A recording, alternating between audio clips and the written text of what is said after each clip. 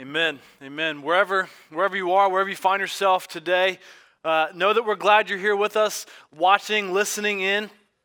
If you live in the Tampa area, let me go ahead and say, I would love, if I've never personally spoken with you, I would love to connect with you in some way. You can actually, I would love to hear from you. You could go online, find my email. It's actually right here, ehovis@newcitytpa.com. I would love to hear about your story, be able to share with you what we're doing here at New City Church and how you can get more connected with us. But with that said, we're going to be diving right into Mark chapter 10, picking up back where we were, before we fast forwarded to the death and resurrection the past 2 weeks. I understand this is certainly not the most typical way to do a sermon series, jumping to the end of the book halfway through. But then again, we've known the ending of the story for over 2,000 years. So I don't really feel so bad about it. It's kind of like all the reruns we're watching of sports right now. We already know the ending. Over the next 5 weeks, though, we're going to be finishing up the book of Mark. We're going to be asking a slightly different question. The first half of the book of Mark asks the question, who is Jesus? Where the second half of the book of Mark asks the question, what's his purpose? What did Jesus come to do? And as we know, Jesus came to die. But what we'll see is what did he accomplish in his death? Like, what did he accomplish? And one of the first things that we saw under this idea was back in chapter 9. We saw a few weeks ago that Jesus came to kill and destroy sin. Our sin had to be dealt with. And today, we'll see one of the harder things in the Christian life that we have to wrestle with. And it's our relationship with our stuff. It's a relationship with our resources, our money, our possessions. And before you check out or turn me off, thinking that we're trying to increase our giving here. That's not where we're going with this. In fact, today has absolutely nothing to do with the church budget. I want to be loud and clear on this. God does not need our money. He owns the cattle on 1,000 hills. He owns the whole world in his hands. He doesn't need our money. To be very direct with you, he actually wants far more than our money. He wants our entire life. And so that being said, our main idea for today is that Jesus demands lordship over our entire life, which we will see it includes our resources. And so today in Mark 10, we're going to see an encounter with Jesus and a rich young man. And I think if we're honest, speaks to almost everybody watching or listening here today, because just in the fact of you being able to watch or listen to this on a smartphone or a TV or a computer or even just being in the United States makes us wealthy in comparison to the rest of the world. I could give all sorts of statistics on this, on why we're all considered wealthy. But as we get into this story, I don't think it really matters if we're considered wealthy or not, because it's not just about money, wealth, and possessions. It's about much more than that. It's about our hearts. It's about the things that we tie our lives to. The things that can rule us or lord over us, which is why our main idea today is Jesus wants lordship over our life, and it's not Jesus wants our wallet. But yet, with that said, Jesus knows it's very easy for us to tie our lives and be ruled by our wallets. Because our money and our bank account and our jobs, they represent some sort of stability or hard work. It represents our livelihood, how we're going to eat or put a roof over our head, which are all basic necessities of life. Or for some, money represents the ability to have fun and some sort of entertainment, being able to do the things we want to do and to have the things we want to have, which is not always bad. Again, let me make sure we understand this, that money is not evil. 1 Timothy 6:10 does not say money is evil, or the often, maybe you've heard it quoted this way, money is the root of all evil, which is often misquoted. It doesn't say that. No, it says the love of money is the root of all evils. Money is not evil, and having money is not evil. It's our love and our obsession with money. That's the problem. The issue is how we get tied to our money, how it becomes lord over us. Something that I suspect to be true, especially following the last week. Last week, we put the resurrection on trial. It was more apologetic by nature, more of a historical argument for Christianity. It was more head-focused. And I would expect that most of us that call New City Church our home church would nod our head in agreement with a lot of what was said last week, agreeing mentally, and hopefully we were encouraged by it. But this week, for many of us, I think it's going to be a harder pill to swallow than last week. This week is one of those gut checks. It's a reality check on somewhat on the seriousness of our faith. We can nod our head in agreement to the truth of the resurrection mentally, but our passage here today draws out more of a heart issue. It's more of a heart issue than a head knowledge issue. You know, I have no facts actually to back this up. It's just it's a little bit of a hypothesis that I think. I would suspect the ideas we see in today's passage keep more people from following Jesus than the truthfulness of the resurrection. Faith is not just a knowledge issue. It's not just a head issue. Faith includes our heads, it includes our hearts, and it also includes our hands, the things that we do. And today, we're seeing the issue of our hearts come rising up, bubbling up to the surface. This is one of those passages that shows why Christianity, why lukewarm and half-hearted Christianity, it just doesn't work. Giving Jesus part of our life, it doesn't work. That's not what he demands. No, he demands all of it. Jesus didn't die for a part of our life. He died for our entire life. And because of that, he demands complete lordship of our life, complete and supreme power and rule over our life, which in a democratic culture that we live in, where majority often rules, where we vote and debate and share ideas and compromise for a common goal, this causes a lot of problems for many people. Our culture, generally speaking, does not like this idea of lordship, being under the rule and reign of a single person, because it's often understood in light of evil, with corruption and bad intentions. But what makes following Jesus different is that Jesus, our King, does not have any evil inside of him. This is very different. And follow me here, because if a king is all-knowing, he can see into the future, and he's completely good, and he lacks any evil. Being under that king's lordship, it's a best-case scenario for us.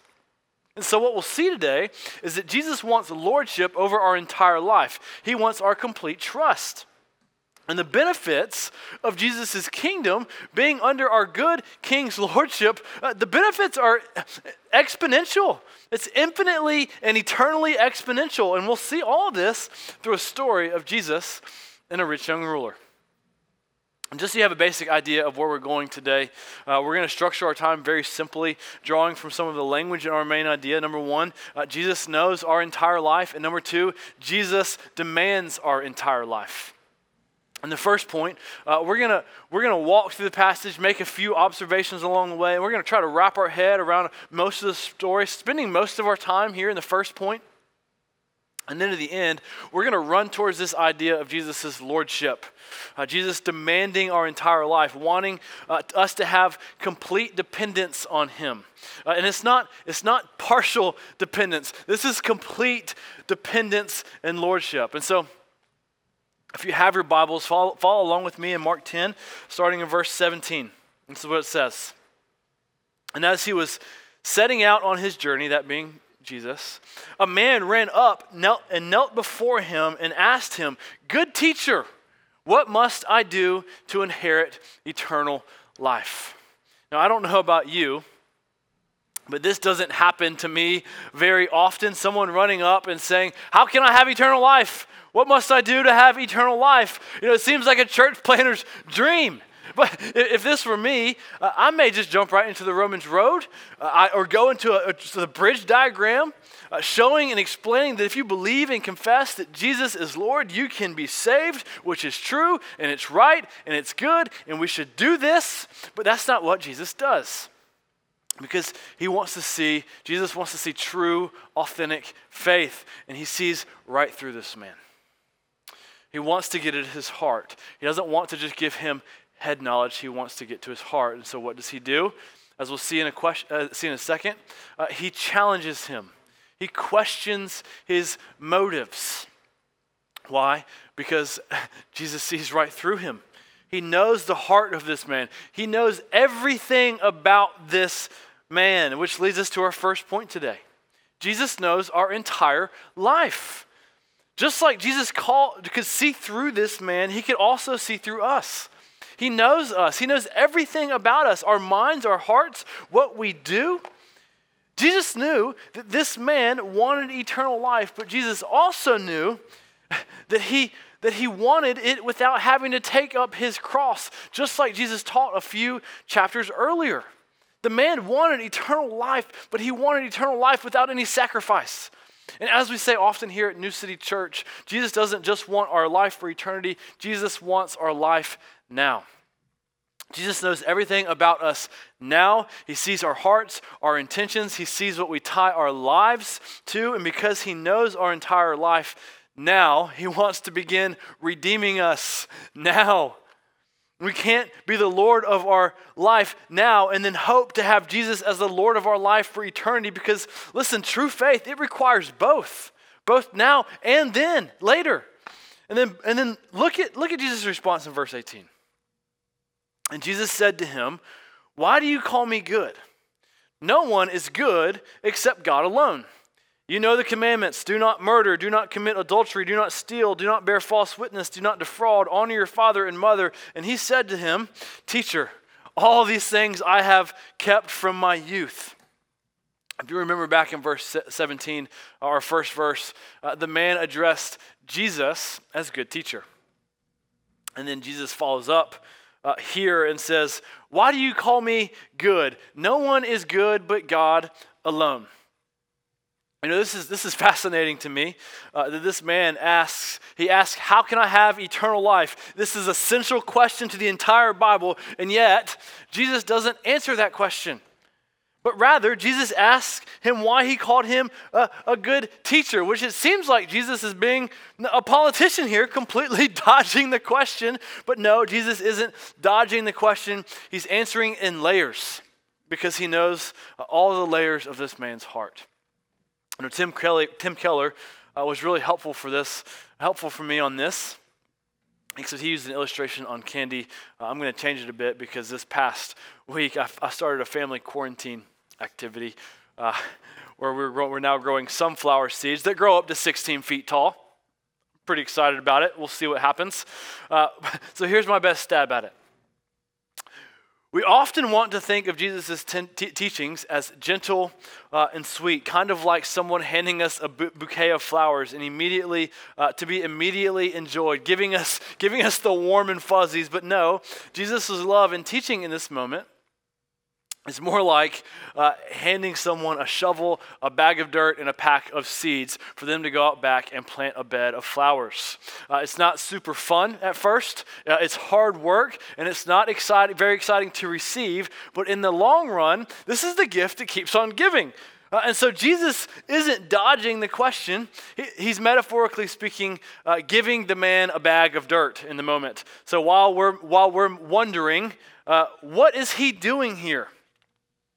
But something that we need to understand, something that we need to get is that during this time, Jews typically only referred to God as good. Very rarely did they ever call teachers good. And so Jesus here is drawing his attention to what he believes. Why? Because Jesus knows what he believes. Possibly he's drawing his attention to him believing in Jesus' divinity, having him question it, essentially saying, "Are you sure you're ready to call me good?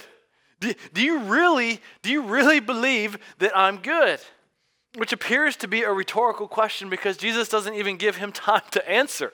Instead, he says in verse 19, I guess we could say now he's handing him a pack of seeds, so to speak. He says, "You know the commandments."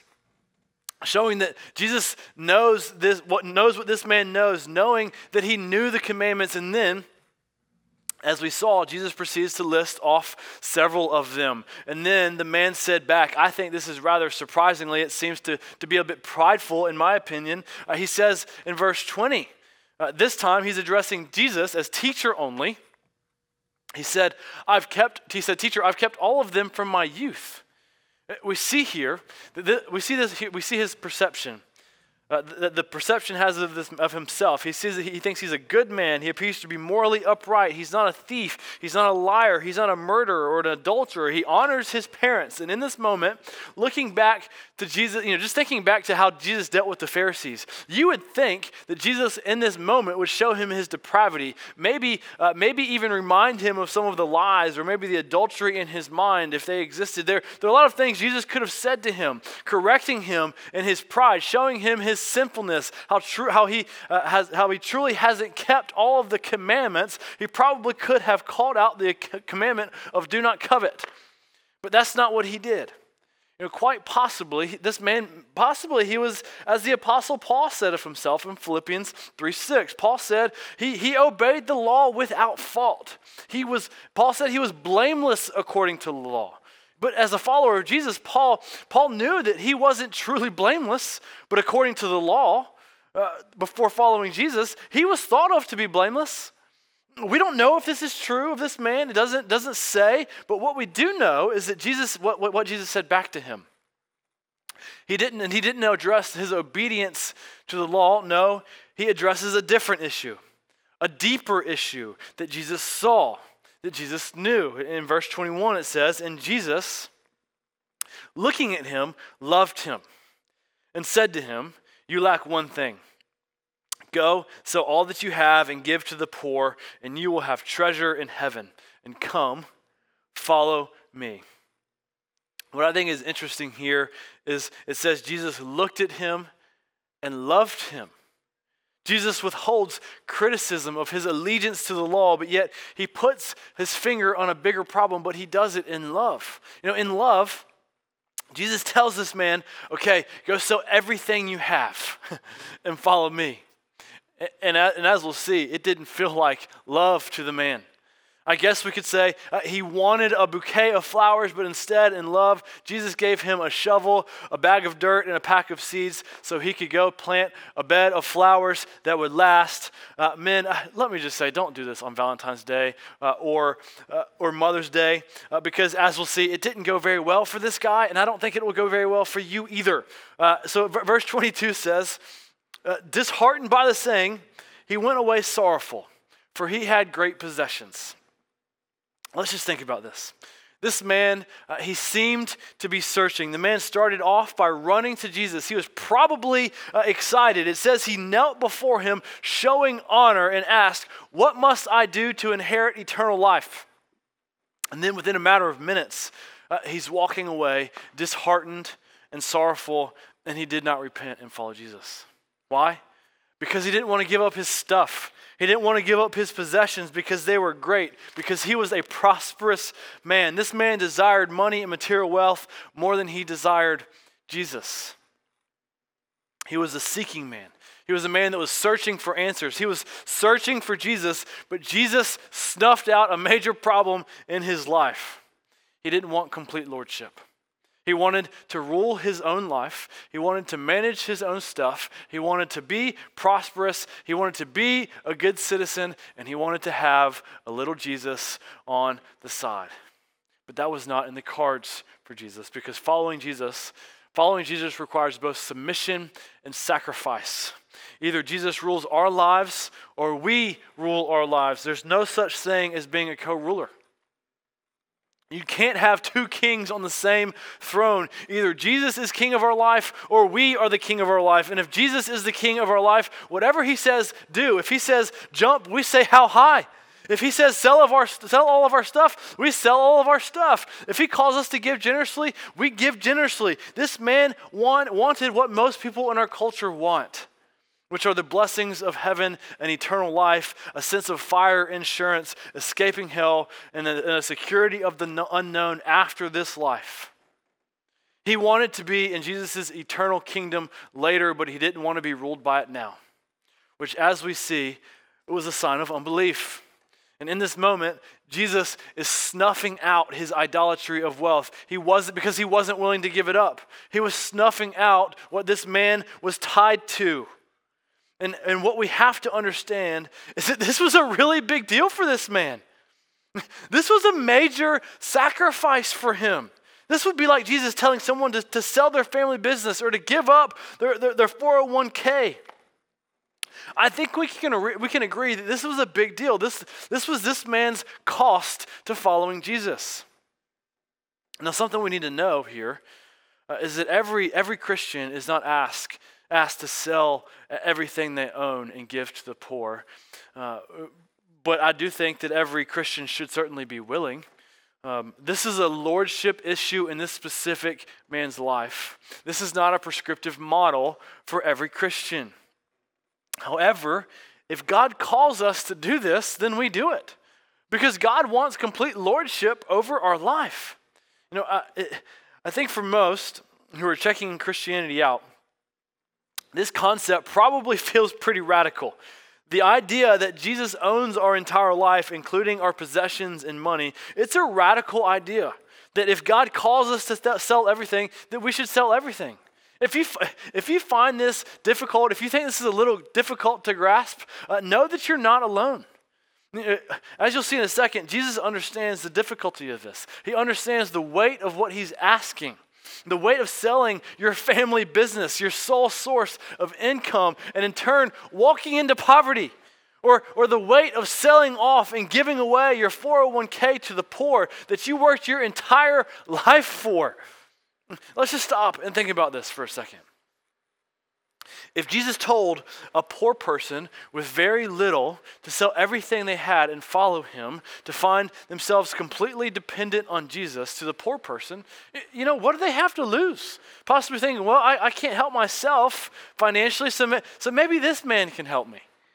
To a wealthy person who is financially independent, who's accumulated a lot of possessions, a house, a car, a 401k, if Jesus said, give all of that up and follow me, that person would really need to count the cost and consider the value. Thinking, I can have my possessions, what I can see, or I can follow the man and have, or I can follow this man and have what I cannot see. If we do not understand the value of Jesus in this scenario, then keeping our possessions seems like the obvious choice. Or maybe like this man, we can still value Jesus. But if we value our possessions more, then again, our choice is to keep our possessions. This man didn't want to have to choose. He didn't want to have to choose between keeping his possessions and following Jesus. But Jesus made him choose. And it revealed to this man and revealed to Jesus and everyone looking in, it revealed what he valued more. And so just stop and think. If Jesus put these two choices in front of you, what would you do? Right? Would the choice be easy or would it be a hard one? How we think about this, how we respond to this may reveal something to us about our faith, how we are maybe too tied to our possessions. Jesus knew this was hard for this man. And he also knows how easy it is for our hearts, how easy it is for us to get tied to our money, which is why Jesus says what he says next in verse 23. And Jesus looked around and said to his disciples, how difficult it will be for those who have wealth to enter the kingdom of God. And the disciples were amazed at his word, but Jesus said to them, again, children, how difficult it is to enter the kingdom of God. It is easier for a camel to go through the eye of a needle than for a rich person to enter the kingdom of God. Jesus acknowledges the challenge of a wealthy person to follow Jesus. For a wealthy person to enter the kingdom of God, as it says in verse 23. And not just a wealthy person, but he says it again. He talks about it more generically in verse 24, and then he illustrates it in verse 25. He essentially is saying in verse 25, it's impossible for a wealthy person to enter the kingdom of God. Some have said, maybe there was something called a needle that camels had to kind of walk very carefully through in the city. But most would agree this is not right. That's just not right. No, he's saying it's impossible. Everything in this passage leans towards the impossible nature of this illustration. This is a very, very simple illustration, I think. What we see in verse 25, it's so simple, I think my 3-year-old can understand it. If I took the eye of a needle, a very small sewing needle, and then pointed to a life-size camel, right? And ask, and said, hey, can that camel right there, can that camel go through this tiny little hole, this eye of this needle? I think she would think it was rather funny, right? And actually, to test it out this week, I took off my wedding ring, which is larger than the eye of a needle, and asked my kids if they thought our dog, which is much smaller than a camel, if they thought it could fit, if our dog could get through my wedding ring. And the older two just looked at me completely confused, while my 3-year-old thought it was completely hilarious because it was clearly outrageous. It was an impossible claim. All that to say, Jesus said it's impossible. And can you imagine what the disciples' response would have been here? Because this claim seemed a bit off. They didn't get it. And so in verse 26 it says, and they were exceedingly astonished and said to him, then who can be saved? Who can be saved? They're asking the simple question. If this is true, that it's impossible, then who can be saved? Possibly thinking, can we be saved? Are we considered wealthy? If this were me, I'd be thinking, well, where is the line for wealth? That would be good to know. Is the top 50% of the world, is that where the line of wealth is? Which all of us listening or watching would probably fall under that.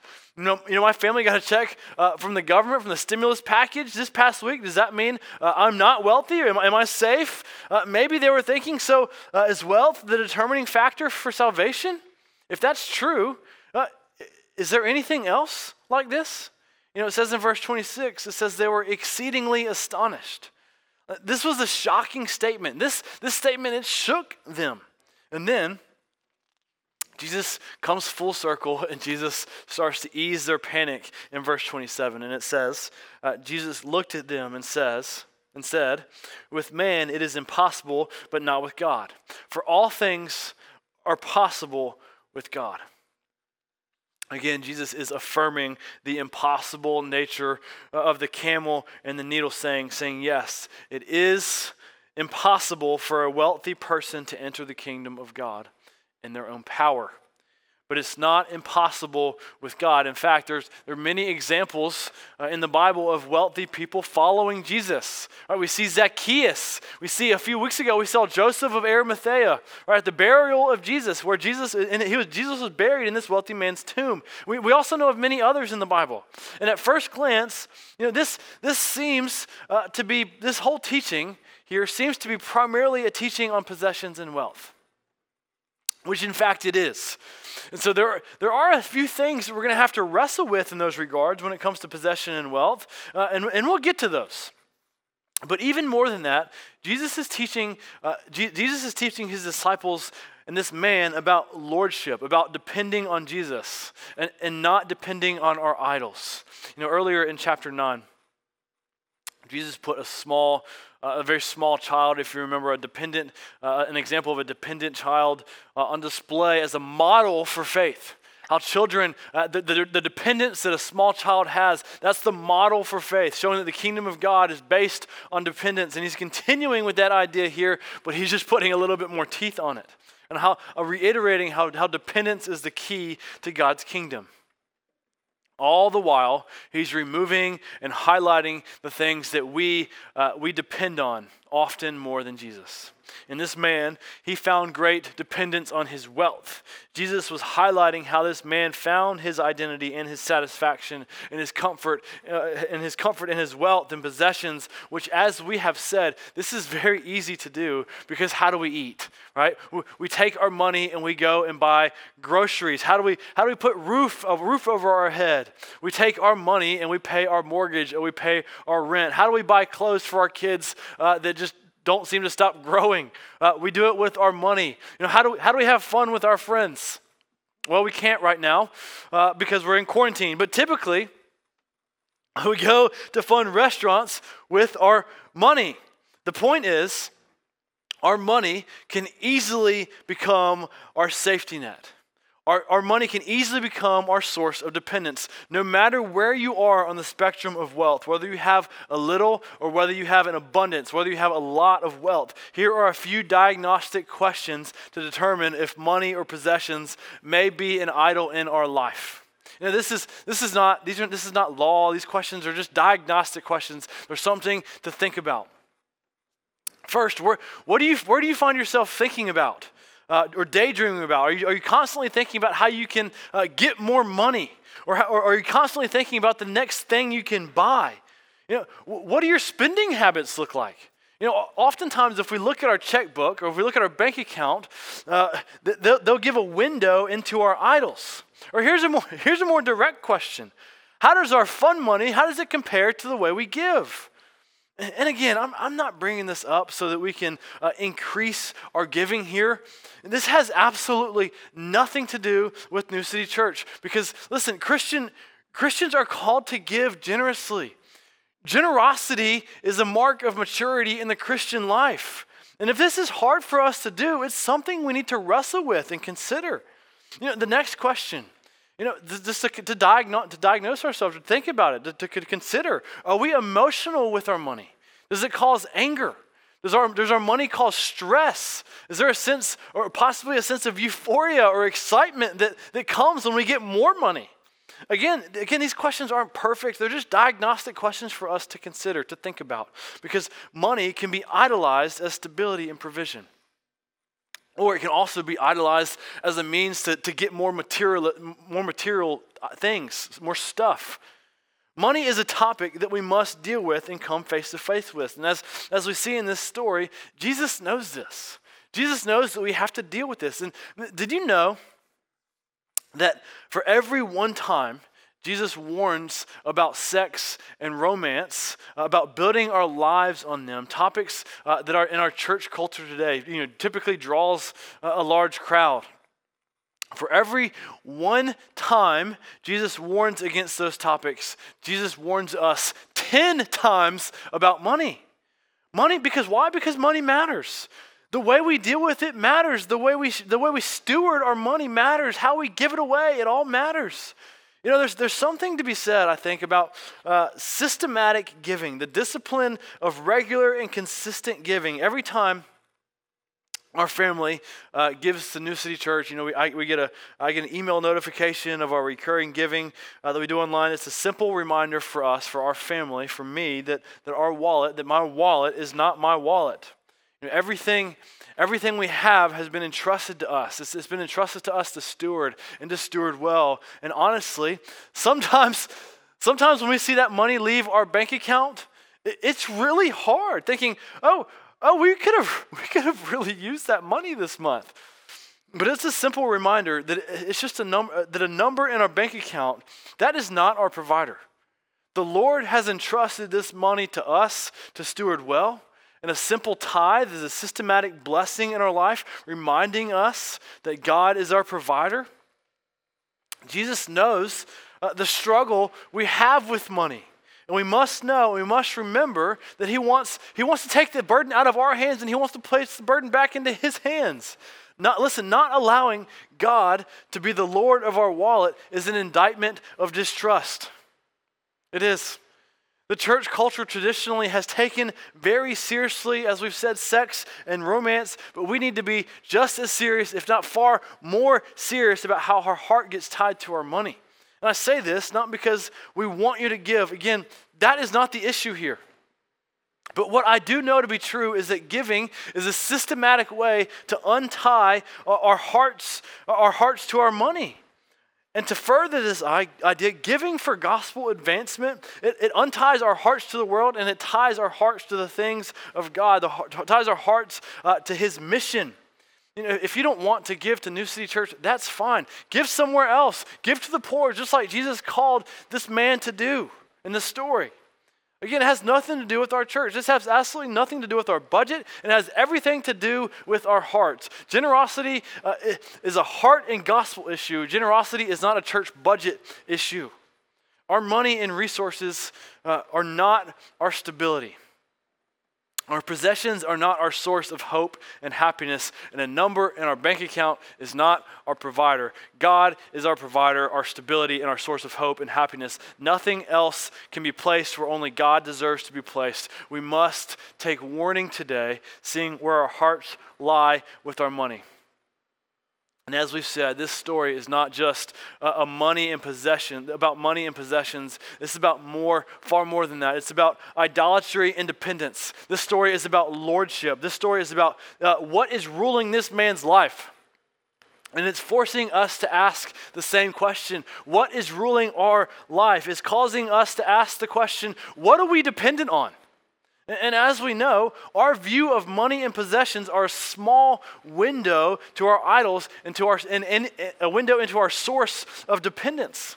You know, we could change this story to a number of different things, and the ideas would still be true. Instead of Jesus asking this man to give up his wealth and possessions, he could have also said, give up your job, give up your reputation, your resume, your education, give up your friends, give up your health, your diet, your scale, your gym, your sports, give up ESPN, give up entertainment, give up going out, which if we're honest here, it sounds a bit too much like quarantine, but you get the idea. Jesus demands complete allegiance and devotion in every corner of our life. Leading us to our second and last point, Jesus demands our entire life. And a question I think that may be lingering here as we wrestle with a hard topic like this is, why would we say Jesus demands our entire life? Why couldn't this man have both his wealth and follow Jesus? Well, because like I've said, it's not about his wealth. It's about lordship. When we think about being under the lordship of Jesus, Jesus being our ruler, our master, anything else that fights for that position as Lord or master is taking away from the value of the master. Anything that is trying to be co-master or co-king with Jesus is devaluing Jesus. It's essentially saying that Jesus is not good enough. For example, if my wife told me that, hey Eric, I love you. I want another husband, just a second one. I want to keep you, but I want a second husband. I think we can agree that I would be very offended.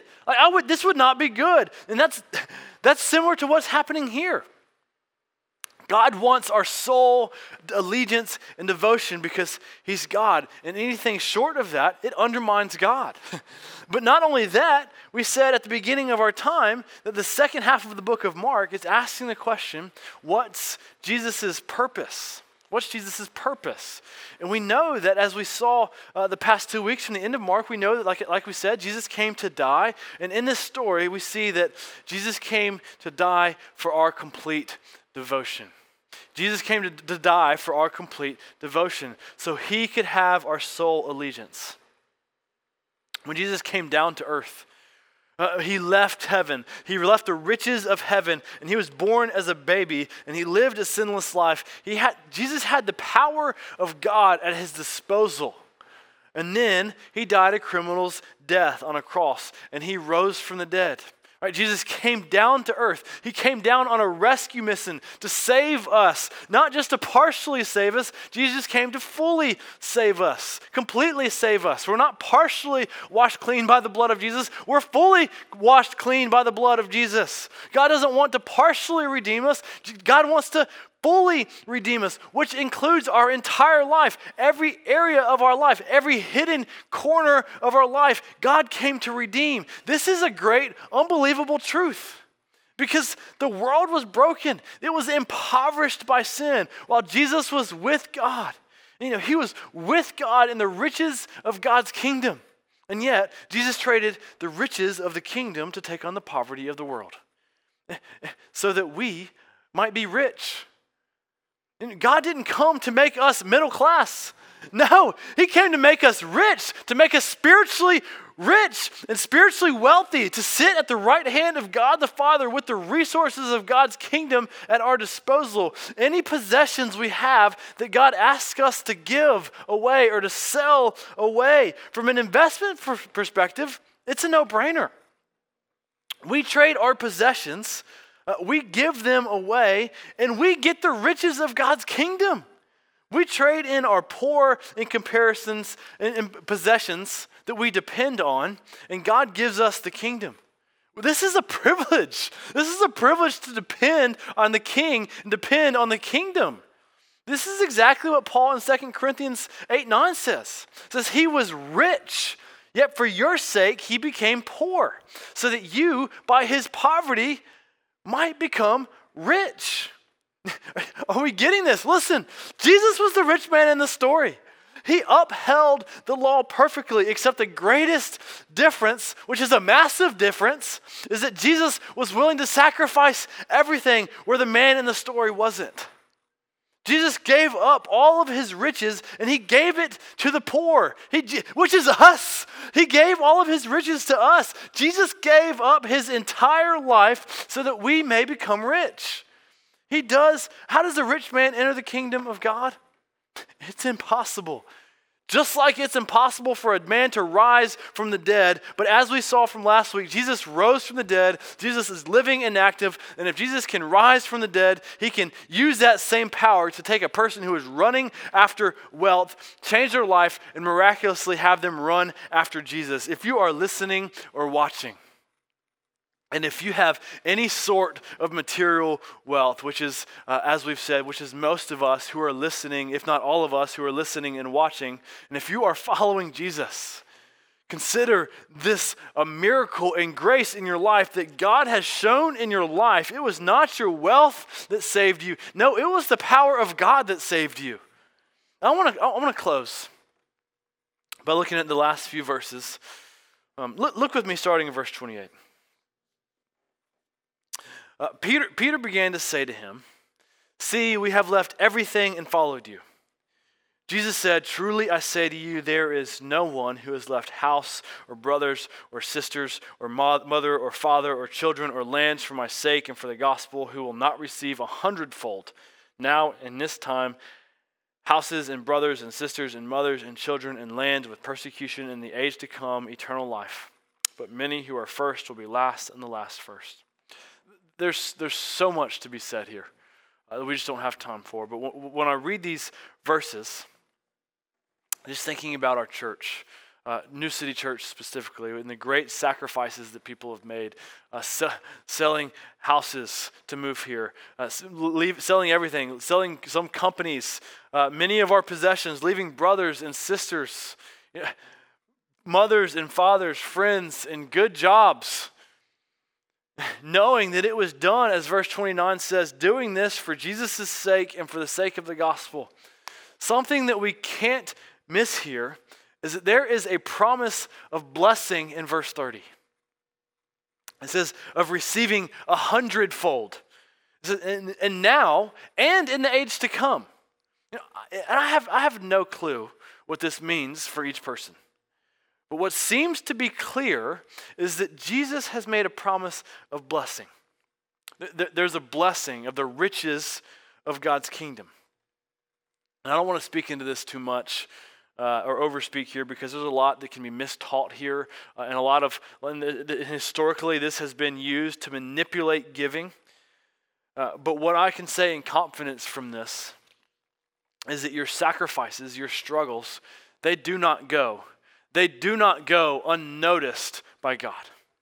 Something that I know to be true is that you cannot outgive God. We cannot outgive God. We cannot out-sacrifice God. God gave up the entire kingdom. He gave up his son. The economy of God is the best and most certain economy that we could ever be involved in.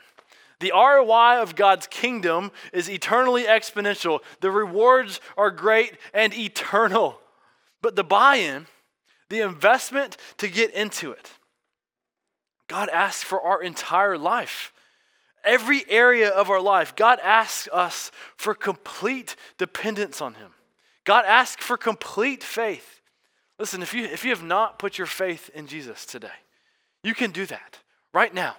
You can put your faith in Jesus. You can buy into the kingdom by putting your faith in Jesus right now. And I pray that you would, because God's kingdom, it's far greater than any kingdom we could try to build or accumulate here on earth. God's kingdom is far greater than that. New City Church, Jesus gave up his entire life for us. And our response should be giving up our entire life back to him. Listen, we can't outgive God. If we've trusted in Jesus, we're brought into God's kingdom. And for that, for being brought into God's kingdom. For that we can rejoice. Let's pray. Father, we can rejoice today that you are the King of the universe, that you gave us your Son, that you purchased us, you bought us by the blood of Jesus, that we can be known by God, that you can love us and you can be with us. Father, we know that the economy of God is far greater than any possessions we could have here on earth. But Father, I pray that we would untie our hearts, we would untie our lives to what is in this world, and we would tie our hearts to what is in heaven. God, I pray for those that are listening or watching, that whatever they are dealing with, whatever their hearts are tied to, God, I pray and I ask and I beg and I plead that you would untie their hearts to what is fleeting in this world, and they would tie it to a firm foundation in Jesus Christ. We ask this all in Jesus' name.